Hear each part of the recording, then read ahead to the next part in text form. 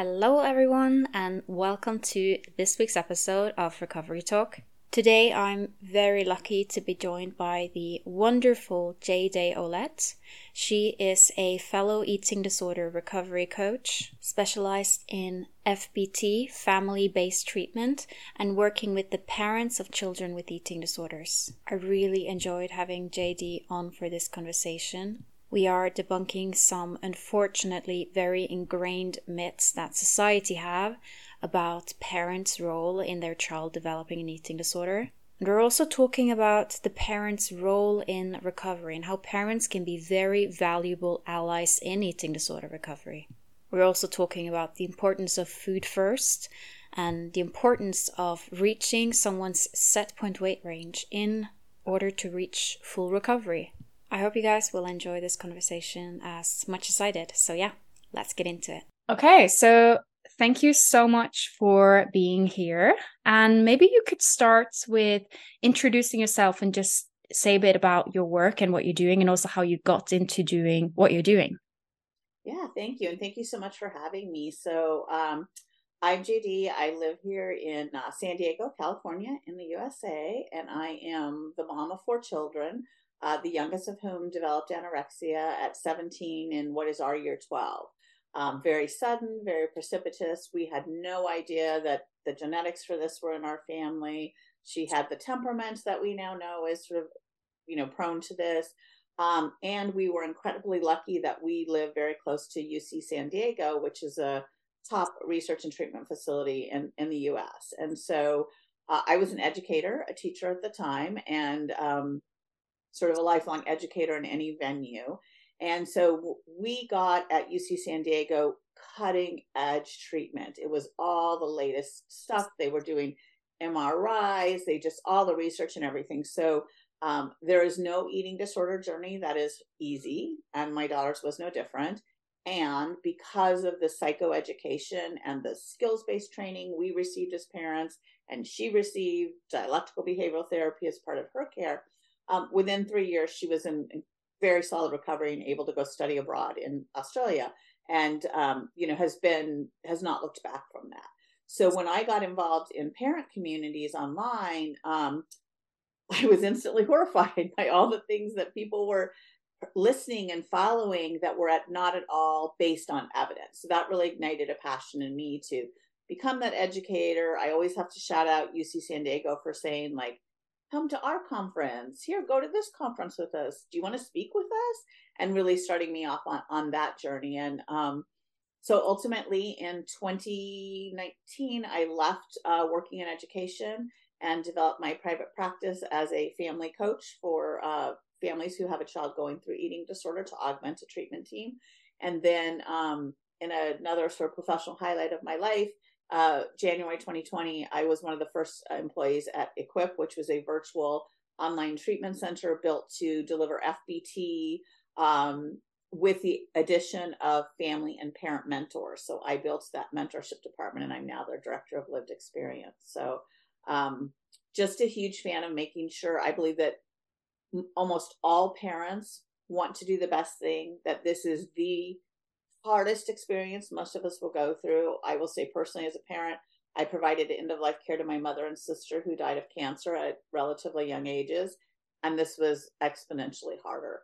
And it's possible. So I want to give people hope and tools. One thing you mentioned was that you enter these online communities aimed to support parents of children when their children have eating disorders, and that you were quite horrified about a lot of what you saw, right? And I think I can imagine what you saw, but I'm going to ask you anyways. What kind of content did you see online? What kind of myths do you find are very persuasive around the role parents have in an eating disorder? Yeah, so one of the ways I describe it to people as like it's information from 50 years ago and what we thought then, right? And so if you've done any looking into this, you're sort of familiar with the Hildebrand golden cage sort of thought process, and then Salvador Minuchin, who actually did some really amazing things for the field, videotaped his sessions. And then from what he saw in those sessions, which was moms trying to push their kids to eat and dads who were sort of like checked out because they were in fear, he made the assumption that those families caused eating disorders, not that that was how those families were behaving in the crisis of an eating disorder. And so consequently, a lot of just really terrible assumptions. And all of your listeners aren't going to have Lifetime TV, but in the USA, we have a channel called Lifetime TV, and it's sort of women's movies kind of, but all of them that show the anorexia story, and clearly anorexia is not the only eating disorder, but it's always like controlling parents who are pushing their children to be high achievers. And then the narrative is she couldn't control anything in her life, so she chose to control her food. And, just pretty much everything about that narrative is wrong. And so one of the things, and some of this happened actually, why I was doing this, right? My daughter had DNA in the Anorexia Nervosa Genetics Initiative, as did my mother-in-law. And even as I've been doing this, right, we've been learning really a lot. And we now know that anorexia in particular is definitely genetic. It has metabolic components we were unaware of. So it's a whole lot more complicated than just sort of like controlling family, right? And then I always want to put in a note about the temperament and sort of that overachiever stereotype with anorexia. It's not that we were pushing them to do that stuff. It's just like hard to stand in their way because those are the kind of people that they are. And I also want to be clear that I've never met a person with any eating disorder, and we're talking mostly about my experience with anorexia, who wasn't like the coolest human being with the ability to go on and do the most phenomenal things. And so I'm a huge fan of the temperament-based treatment, sort of letting folks know that of all those traits you have, there's a good and there's a light and a dark side. And the eating disorder has hijacked it for darkness and illness and isolation. And you can take it back and you can harness that for wellness and growth and a wonderful life. I really love what you're saying, that we're essentially taking the traits that become, I guess, pathologized with that overachiever perfectionism, saying that, yeah, you know what, but you can use that, you can achieve good things, right, rather than the eating disorder, right? And what you mentioned there, I see this myth over and over and over, and it frustrates me because, like I said, there's a huge research gap, right? A lot of the research, again, it's like decades and decades back in time. And in other arenas of psychology, we look back at the research of our outdated beliefs about certain things, and we're like, that was just a silly belief, right? But with eating disorders, a lot of these things have almost just become accepted as truth. And I think there is a lot of what you, when you mentioned that experiment with the families and like the father checking out, the mom trying to get their child to eat, there's a lot of this stereotype around, overprotective mothers. But I'm also thinking, how would a mother react in that situation, right? And a lot of what is essentially a very understandable response from a parent then gets used as evidence, like this is just dynamic, right? Yeah. And I think that is probably one of the most frustrating myths I see about parenting and eating disorders, is this idea that it is the parent's fault, right? That essentially it is something the parent did or said. And I think that eating disorders, they're so difficult to understand that very often when us as human beings, we can't find it doesn't make any sense to us. So we find explanations, right? So we think, oh yeah, it must be because trying to control this or trying to do that, or the parent said or did that. And parents spend so much time endlessly ruminating, oh, it must be when I said that. Or was it when I said that comment? And it's like, nobody's perfect, right? You may have a genetic vulnerability that you got from your parents, but it's not necessarily, eating disorders is not caused by bad parenting. Very often what I see as a coach is that my clients will very often have amazing families that are so supportive, and very commonly clients will describe and say that my family is my biggest support in my recovery, right? Of course, there are people with eating disorders and dysfunctional families, but you see that not everyone with a eating disorder has a dysfunctional family, and not everyone with a dysfunctional family has an eating disorder, right? Absolutely. And I would say that there will be a segment of any population with an illness, with childhood cancer, with childhood diabetes, with cystic fibrosis. There will be a percentage of families in any group that are range from unhelpful to toxic. And that's not unique to eating disorders. People do have a tremendous amount of guilt. I will say one thing that was really helpful for me, you mentioned controlling, right? When I was a high school teacher, I had question authority painted on my wall. I come from hippie stock. Controlling is not my thing. And so, and my kids were actually what we would call in the US, you'd probably call it normal in Norway. In the US, we call it free range, which is they were allowed to like do a lot of stuff without supervision at younger ages and that kind of stuff. So, one of the things that I think was beneficial to me was that I intuitively knew the moment my daughter got an anorexia diagnosis after, and she had very strong anosognosia or not understanding what was happening. I immediately had this epiphany. Oh, all that stuff is wrong because that's not us. So clearly that's not what causes it because we're not those people. So that was, I think, helpful. And I once, you could tell I talk about this stuff a lot. I was once in line at the grocery store in a long line, chatting with the person, whatever. I don't even remember how the conversation came up. And I said that my daughter had anorexia, might have been all the stuff in my shopping cart. And she said, why are you telling me you're a terrible mother? And I said, because I'm not a terrible mother and everything you know is wrong. Yeah, that is, I think that kind of sums it up. Everything you, or like most people think they know about eating disorders is often wrong. And there are certain stereotypes and ideas and, you know, cliches almost about what it is about and what it's caused by that just gets repeated so often that people take it as truth. You know, you hear something enough times, you just, oh yeah, that's just how it is, right? But I think that there are these, again, there's so much of a genetic and biological and components to eating disorders that we don't really know about because we're still stuck on, you know, looking endlessly analyzing family dynamics, which hasn't really taken us much further. Oh my gosh, like standing ovation for that comment. I tell people that, you know, you have to think about it in the context that the only thing that has shifted recovery rates has been a focus on what I call food first and family empowerment. And I think that came in as FBT. And I don't think that has to strictly be FBT. I think of it like there's an umbrella of food first, treat the symptoms, resolve the nutritional aspects, and bring in a support circle, very often family. And that as time goes on and that becomes the accepted view, we'll have multiple approaches that incorporate that. That takes us on to something that could be quite important to cover, and that is FBT. So for those of you who aren't familiar with the term, it stands for family-based treatment. So maybe it could be good if you could explain a bit about what FBT is and also just, how does it work? Yeah, so FBT, which came out of the Maudsley method at the Maudsley Hospital in London, and I feel very lucky to know some of the architects of the origins of these things.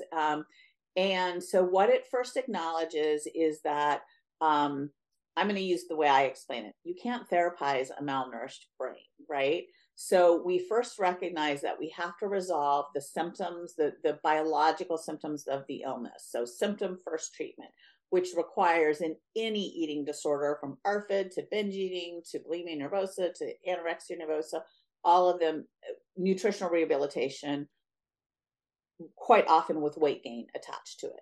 So we are first resolving that symptom.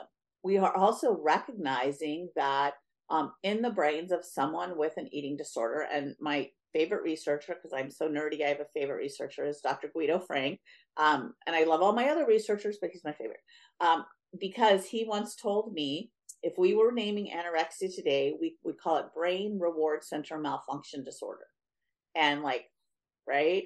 And so in order to resolve this malfunction, unfortunately, the thing that you have to do is people have to confront the most terrifying and very reasonably terrifying to them, the act of eating, like 6 times a day at high calories, at high fat levels, and those sorts of things. And it's largely impossible for a person to do that on their own. The eating disorder itself doesn't want that to happen.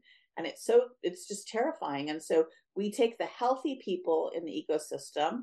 We ideally give them a lot of skills training on how to do this in a compassionate and insistent way. And then we feed our children. And when I say children, I'm really talking about any age. I've seen FBT work up to age 26. I've actually seen partners do some form of this through boundary setting. But so in the first phase, we're resolving all those symptoms. We're getting rid of the malnutrition. so that then the person can become in a place to participate in their own treatment. So generally families are doing that. That would be phase one, the sort of acute phase. And the FBT manual is one thing, and how it happens in real life is usually a different thing. So if you read the manual, it's something like 18 to 20 sessions. And I always joke the kids don't read the manual and won't do that anyway. So to me, it's a longer process. But so we do our phase one, we resolve that nutritional deficit, the malnutrition, all of that sort of thing, get eating at regular intervals in play, stopping behaviors like, compulsive exercising, purging, all of those sorts of things. We take the healthy people in that family ecosystem and we use them to interrupt all of that. And then when we move into phase two, then somebody's brain is sort of better able to kind of figure out what they need to figure out, right? Some people have genuinely had trauma and they need to begin to deal with that. Other people, like my daughter, had none of that. They were just very happy and healthy, encountered a negative energy balance, and this bizarre thing happened to them. It was helpful for her to learn about her temperament. So that therapy in phase two is going to take a lot of different forms. It'll involve the family some of the time, and it'll be one-on-one therapy at other times. And so during that phase also, we're beginning to return independence. We're doing some testing. Can you now, instead of your parents saying at 3 p.m., it's snack time, here's a snack, can you start to go, oh, it's 2:45, I know it's about to be snack time, let me go and get a snack, and go say like, hey parent, this is the snack I'm having, right? And then as we see that happening, then we can begin to release more and more independence in a developmentally and appropriate way, which is going to be different at 8 and 12 and 16 and 22. And then when we've got that person fully, being able to be developmentally appropriately independently feeding themselves and not having those compulsions and things and just a few thoughts remaining, then we go into a third phase, which is sort of like regular life and relapse prevention. So, sort of figuring out, I think this is the stage where a lot of body image work is important, because I loved your comment about the stories we tell ourselves. And I'm really a fan of the adapt to flee famine theory by Shan Guisinger. And so I will always tell people, look, Joan of Arc and Catherine of Siena didn't have Instagram and they had anorexia. So the story that made sense in their time was fasting to be closer to God. So in this time, though, we do have to unpack the diet culture influences that might have first made some people do this unintentionally, but some people, it was a diet that led to this. And then we also, in order to keep people in recovery, have to unpack all of that and really like strengthen them against the relentless culture that they're going to face. And so that process, ideally, I think, and we do in the work that I do with Equip, that's a year-long process. And letting folks know body image is the last thing to resolve itself. For my daughter personally, she needed 10% more weight than she was supposed to, air quotes way. That was a big piece of the picture. And so and also, again, letting people know throughout this process, like, you didn't do this, you didn't cause this. It's a very bizarre thing that very often is egocentric. So society is reinforcing it, like, oh, yay, you strong willpower. Oh, yay, you restricted eating. Oh, yay, you exercising all these hours a day. Like, aren't you living the health dream, right? So like getting rid of all of that and then helping them identify what for me is a healthy life that will help me stay in recovery and fulfill the promise of my like beautiful brain. So that's how I describe FBT to people. That is a very good explanation. And I love this. This is also similar to my own approach in terms of there being different phases of recovery and I was very lucky when I was in treatment. I was told quite upfront by my psychologist that, when I entered, I was in outpatient treatment, and when I entered treatment, I was quite underweight and undernourished. And my psychologist told me up front, like, we can't really talk our way out of this. We can't start now with a bunch of talking and talking. Your brain is not quite there yet, right? The brain is not there, and you're not quite you when you're hungry, right? So, and of course, part of me was like, can't I just talk my way out of this, right? So many times people with eating disorder think, well, it's a mental disorder, therefore therapy should solve it, right? But actually, it also is in many ways, a metabolic disorder, a biological disorder, right? There's so many elements to it, right? So I think that is yeah, it's just such an important element, and that there are different phases of recovery, but at the end of the day, you have to eat your way out of it too. And then that doesn't, and I think this is a common thing. People say, oh, well, shouldn't you work on the underlying issues? Yeah, if there is any, first of all, and this is important. So many times I hear an eating disorder, there always is trauma behind it. There always is, right? And then there are people, and I see this very often, that don't necessarily have any identifiable trauma that they can focus on. And then there are people who do, and then they might think that they need to solve that before they can recover, rather than recovery and being renourished, putting your brain in a state where you can process these things and actually work on if there is any underlying issue, right? But for some people, it also is just, again, like they have a bit of a genetic predisposition to this. Their brain detects a period of undernourishment, something goes wrong, and they get rewarded for essentially eating disordered behaviors, right? The brain's reward system and fear system gone haywire, or something, how I explain it. I love it. And you're so lucky to have encountered such a forward thinking clinician. And one of the things I very often have to, like, parents want that too, right? Parents are like, I'm just going to send them to therapy and they're going to talk, and then they're going to make up their mind to eat. And will first explain, as you do so beautifully, about the biological piece of it. And then I will also say, um, first of all, if talk therapy works, people to be recovered, because we were doing that for 100 years and like that hasn't worked. You also, to do therapy on a malnourished brain can be a trauma in and of itself. And so what I'll explain to people is, like, if you just broke your leg yesterday, you are not running a marathon tomorrow. You're going to have the bone set. You're going to wait for the bone to heal. You're going to go to physical therapy, and then you will begin your training. There's nothing wrong with, for most people, training for a marathon. There's a lot wrong with training for it on a broken leg. And that's the same thing. Our brains work the exact same way. Mm-hmm. Yeah, that is, yeah, very good. Good metaphor. So one thing that I think is a common, I guess, I don't even know if I would call it criticism, because I feel like family-based treatment is something overall, just because it is quite something that tends to have a good outcome. It's not really something heavily criticized, but some people may say, oh, but doesn't it encourage, codependency, right?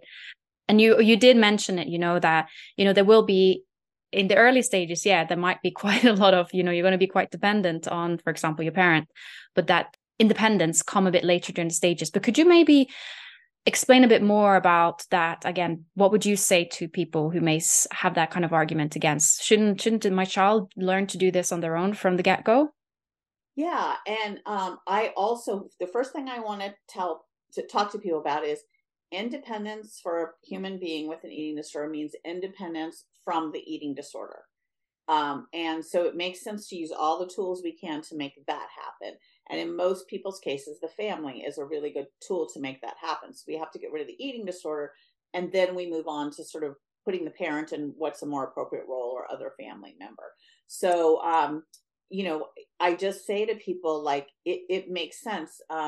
If your kids, say, had diabetes, and maybe they're not that great with the insulin injections at first and the testing their blood sugar and everything, we don't say, well, I guess we're just going to let them die because they didn't get it right away, right? We're going to help them and check on them and make sure, and we're going to train them and that sort of thing. So the biggest myth I hear about about FBT, and I actually do still hear a lot of criticism, is that it ruins relationships.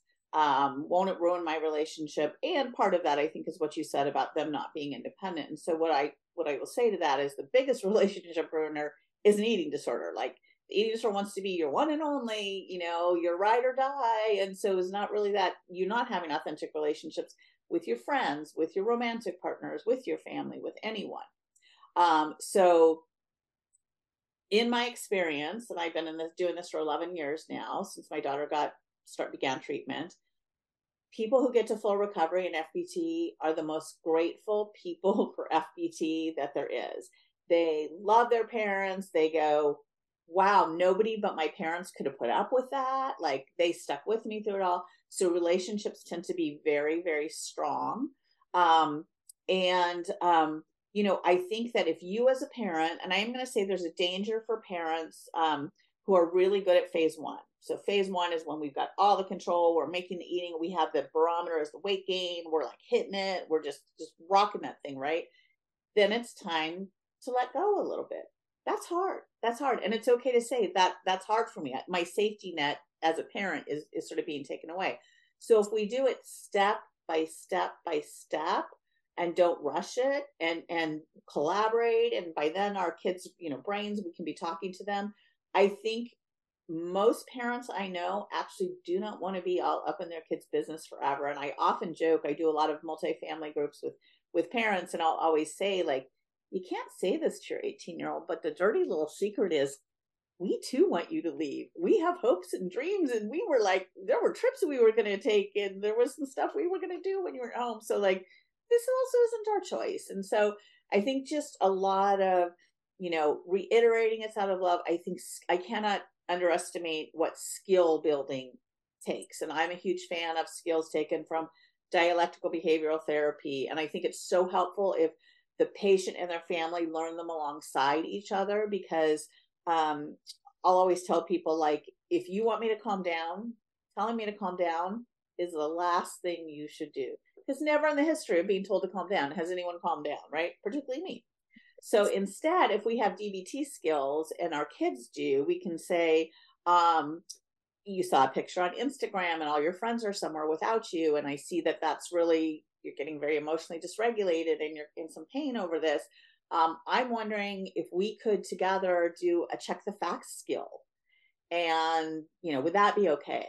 And then, sort of maybe check the facts. Like, I had to pick you up early for a dentist appointment. And so you weren't there when they made those plans. And have you ever been somewhere else without one of the people in that group? And what were those circumstances? And that's just a lot better than saying to someone, use your skills. And I'm also a huge fan of emotion focused family therapy, or EFFT skills, with a lot of validation. And I think it's mind blowing for a lot of families to learn you do not have to validate the truth of what someone is saying, because very often the eating disorder filter is saying something that's either not true or only partially true. You don't have to validate or get into a discussion about whether that thing happened or didn't happen. What you can do is validate the suffering they're in that moment. I can see this is causing you a lot of pain. I didn't say whether it was true or not. I just said what I can see. You're in pain. And I really want to encourage everyone to take the word but out of your vocabulary, because but is a very invalidating word. So I can see you're in a lot of pain over this, and it's really important we finish this meal. How can I help you with that? Do we want to watch TV while we're doing this? Do we want to play a card game? How are we going to get through it? So loving and firm, I think, is really helpful. And when we get those skills and everything, families, in my experience, that get really good care end up tighter, closer together, more supportive, and not in a toxic way, but just in a, like, we know we walk through fire together. And when my daughter, who is about a year and a half away from being an FBT therapist, she's 28, married with a baby now, when she and I ever speak together, she always says, as the final sort of thing, look, bottom line, if I relapse when I'm 50 and my mom is 80, my mom's got me, because my mom's always had me. And that's not toxic.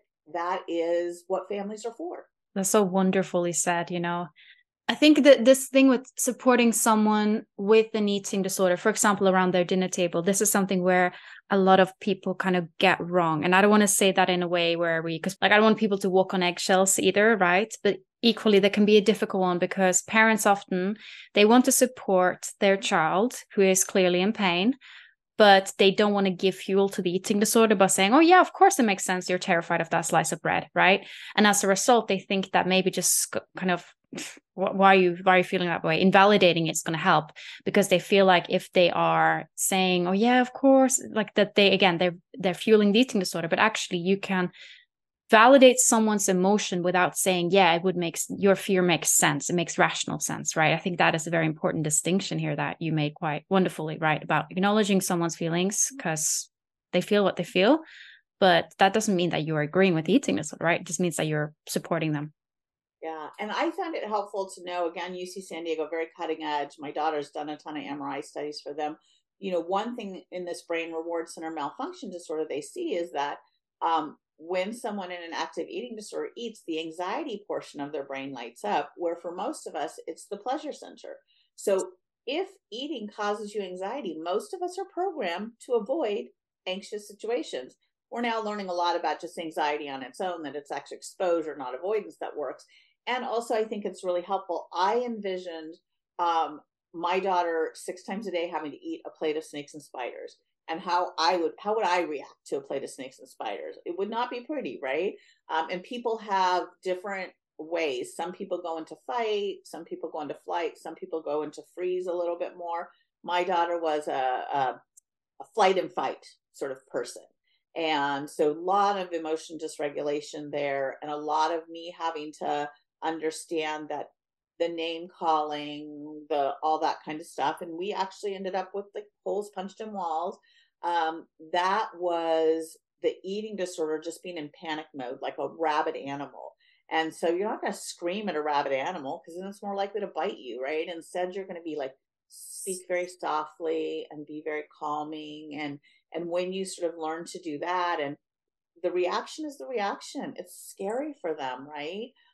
And so when you can sort of validate, like, I can see this is scary and we have to do it, and just like, how can I help you? And at the same time, you as a parent are building up your skills, you're learning. Like, one thing it was important for me to learn is that it can be really helpful in the early days to literally coach every single thing. Pick up the fork, pick up the fork, pick up the fork, pick up the fork, stab the bite, stab the bite. Feels very infantile. My daughter was like 17 and 18 years old. It felt ridiculous, like a toddler. And it's what worked, and it was what supportive. It wouldn't be supportive for me to expect her to just do it on her own. And the same thing with supervision. Parents will often ask me, well, I found like hidden food in her room, or, that, or he's like, I looked at his backpack and it's full of his lunches. I always say, well, first of all, your kid's not an idiot. They pass lots of trash cans to put the food somewhere where you would see it.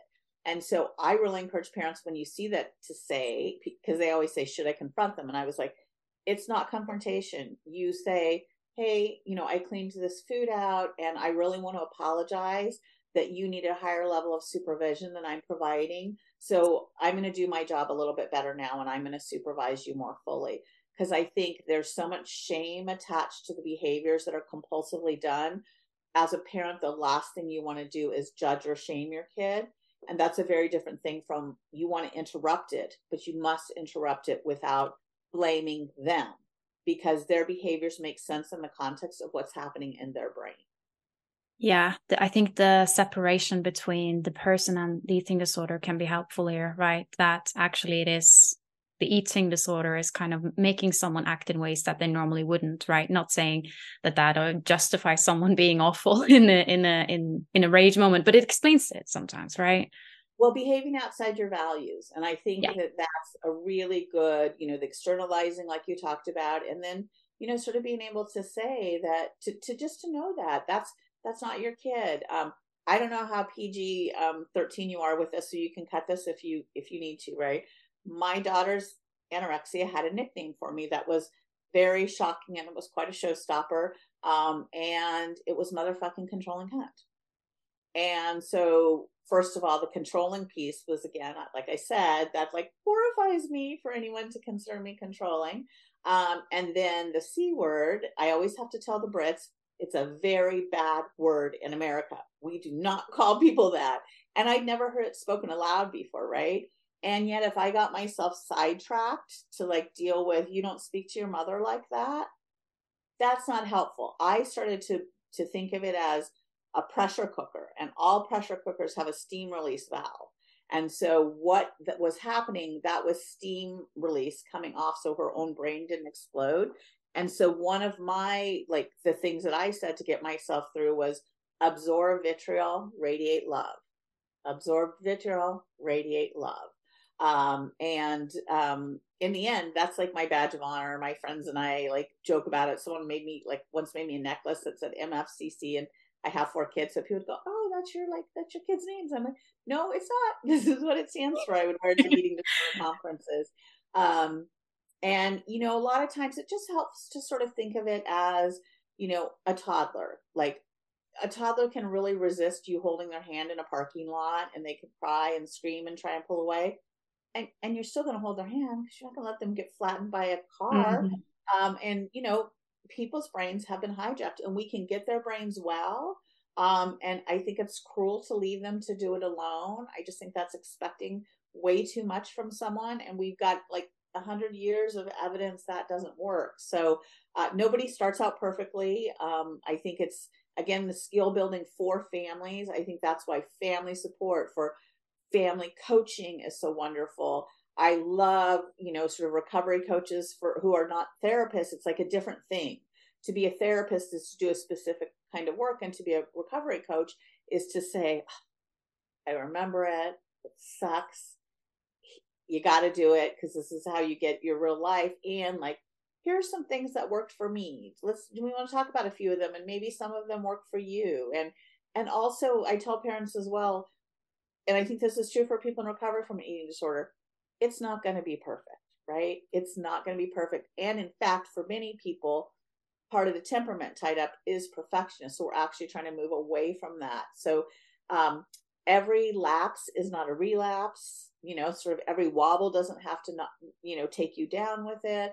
So you can learn to like have your moment of shock and disappointment and tears. And then you go, okay, we're not starting from way down in the hole now. We just went one rung down. How are we going to come up from here? And how are we going to make us more resistant and that sort of thing? I think as we were talking and emailing it, you asked a question, you had a really good point about sort of like quasi recovery and full recovery, and how does weight impact that? And my daughter lived in quasi recovery for about 6 months, and that was the weight that was set by very amazing clinicians in line with a lot of data. I do not fault them at all. Her dad and I, my husband, we really mourned that our daughter was a more rigid, more anxious, less fun version of herself than she had been before, and lacking what I call her essential sparkle. And we were, of course, incredibly grateful that she was not actively dying. We also, now we joke about this as the time period where she could go to any restaurant in the world as long as that restaurant served a chicken Caesar salad. And, we were, from the greater world, sort of had that narrative of you never get fully well, you fight this forever, this is recovery sort of thing. One thing led to the next. It's too long a story to tell the whole thing here now. And wheels fell off the bus because that sort of white knuckle recovery isn't sustainable. She got a little bit more treatment, just about 8 more weeks. She gained a little more weight during that. Then we've been on a big family trip. And she gained some more weight during that. And coincidentally, about 10% over what she was, air quotes, supposed to weigh, which is very in line with the Minnesota starvation experiment, which I encourage all people with kids with eating disorders or eating disorders themselves to really look into. All of a sudden, she was back. And she self-identified this weight. And I'm not going to talk the numbers because that's not responsible, right? But this weight that she got to, which is the highest weight of her entire life, higher than she was supposed to weigh, all of a sudden, she was like, that was pretty bizarre what was happening in my brain. And I'm not going to say that was the very last moment that she had an eating disorder thought. It was not. It takes a long time for your brain to heal. However, once we identified that, and this goes a little bit to parental enmeshment kind of codependence thing, once we identified that number, we all realized, okay, she has to stay there or above that and keep going with that, because she'd been at her full adult height for 4 years by that point. And so what that looked like for us for uni, we now had a contract around that. And the contract for us was what we call a green, yellow, red contract. And so basically your baseline for being at uni is that you get weighed every 2 weeks at the student health center. That number gets directly reported to your psychiatrist back home. And I'm going to drive 16 hours round trip once a month to eat with you, which I did for 2 years. And I'm not going for us to have a mother-daughter weekend. I'm literally going for lunch, right? And I'm not trying to be in your business and ruin your college experience, but I have to see you with my own eyes because that tells me a lot. And so green territory, that's just all that happened. If she dipped into the 5-pound range below that, that was yellow territory. Her psychiatrist would give her like yellow warning. She had 2 weeks to get back to green. If she ever lost 6 pounds, she was going to come home for the semester, right? We'd already done it once before. And this enabled her to learn what she needed to do herself to keep her well. So she wobbled into yellow in the first year multiple times and got herself out within 2 weeks. And then that quit happening. And then at the end of that time, so 3 years from the time she first started treatment, she studied abroad in Australia. And so by having this, I say this to folks because my daughter lost a relatively short period of her young adult life to anorexia because of the oversight. And so many times we don't want to, that seems too much. That seems too burdensome. She doesn't want it, right?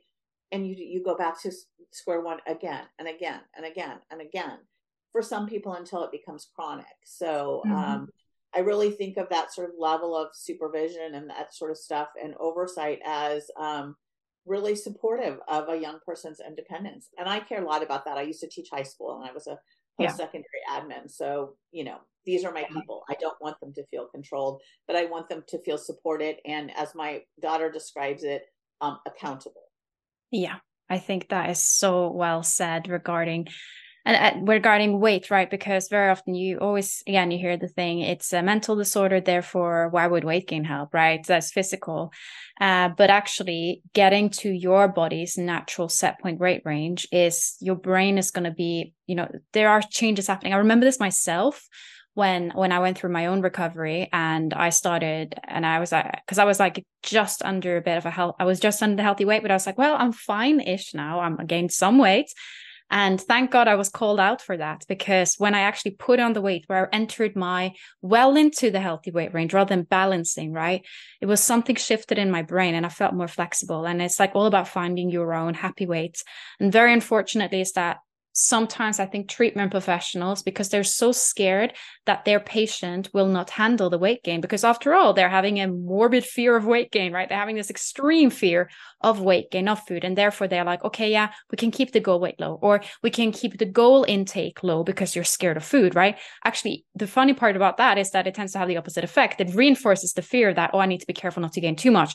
Oh, this is the max amount of food I'm allowed to eat, right? And I think that is one very common conflict and misunderstanding between a clinician and the patient, is that actually setting a low target weight, thinking that is somehow going to help them and make them more collaborative, often tends to backfire. Was actually committing to reaching that person's set point weight range where they notice certain things shift in their brain, right? That is where recovery is at, right? 100%. And the way I say it is state, not weight, and weight influences state. And as I tell people, your point about a lot of collusion, sort of in collaboration from a very well-meaning place, right? With the eating disorder is not helpful to eradicating the eating disorder. And for me, one thing that really clicked with the Minnesota starvation experiment was that it makes total sense to me that a body that has experienced a famine, be it a war, be it an environmental thing, be it an eating disorder, right, will be programmed to add some more to guard against the next potential famine. And once I got that lens, I was like, oh, this makes perfect sense. And again, as you said, it's once you reach the place that for you is a healthy weight. It doesn't have anything to do with a chart or a BMI chart. It has to do with where your brain becomes flexible. Then you're there. And even then I tell people, once you get there, why not stand back from the edge of the cliff a little bit, right? And then like one of the things when my daughter was going to study abroad, her psychiatrist said, it'd be a good idea for you to put on like 5 or 7 pounds before you go, because travel and you don't know what the food is like and everything. And she actually told both of us that we were always moving the goalposts, and that was the stupidest thing she'd ever heard. And also she did it and it worked and she was good. Yeah, this is the thing. You shouldn't really negotiate too much with eating disorder, right? Because It's, again, giving it a little bit, give it an inch and it takes a mile, right? Yeah. Yeah. Thank you. Sorry? Oh, I was just going to say, just thank you so much for this like wonderful conversation. And I can't wait to sort of maybe collaborate more with some patients. And the world needs to hear more of your voice. It really does. Thank you so much for that. And thank you so much for your time and for coming on. So where can people find you on the internet or in social media? Yeah, so if you go to jdolette.com, and my last name is hard to spell, but it's Ouellette. You'll see a lot of things about where I am, definitely through the FEAST community, Families Empowered and Supporting Treatment of Eating Disorders. Used to be on the board of that, very active with that. And honestly, if you just sort of, kind of Google my name and eating disorders, you're going to come up with podcasts from some other amazing recovery warrior type people like yourself who are and also parent groups and everything. But I tell my daughter this all the time, who like, it's going to be so exciting to have an FBT therapist who was FBT'd, right? The folks, like all you folks that are sort of like, have come into recovery in the last decade, have found personal experience what the higher weight does, personal experience the need for support, and gotten from quasi recovery to full recovery. Like, that's the change in the world. And also, because we've moved so much to destigmatize mental illness, you can say it in your own name. You can stand up with your head held high and say, I didn't do anything to cause this. Why would I be ashamed of it? Here's my journey. Here's some components of my journey that seem to be shared with a lot of other people.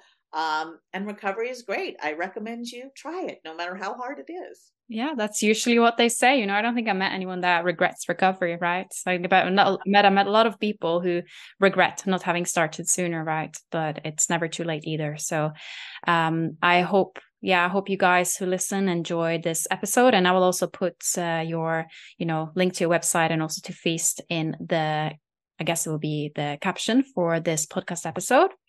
So yeah, thank you so much. Thank you. It was really wonderful to speak with you today. Big thanks to JD for joining me in this conversation, and I have added link to her website and also to the Feast website in the episode description. So yeah, I hope you guys enjoyed this episode and have a wonderful day and week ahead.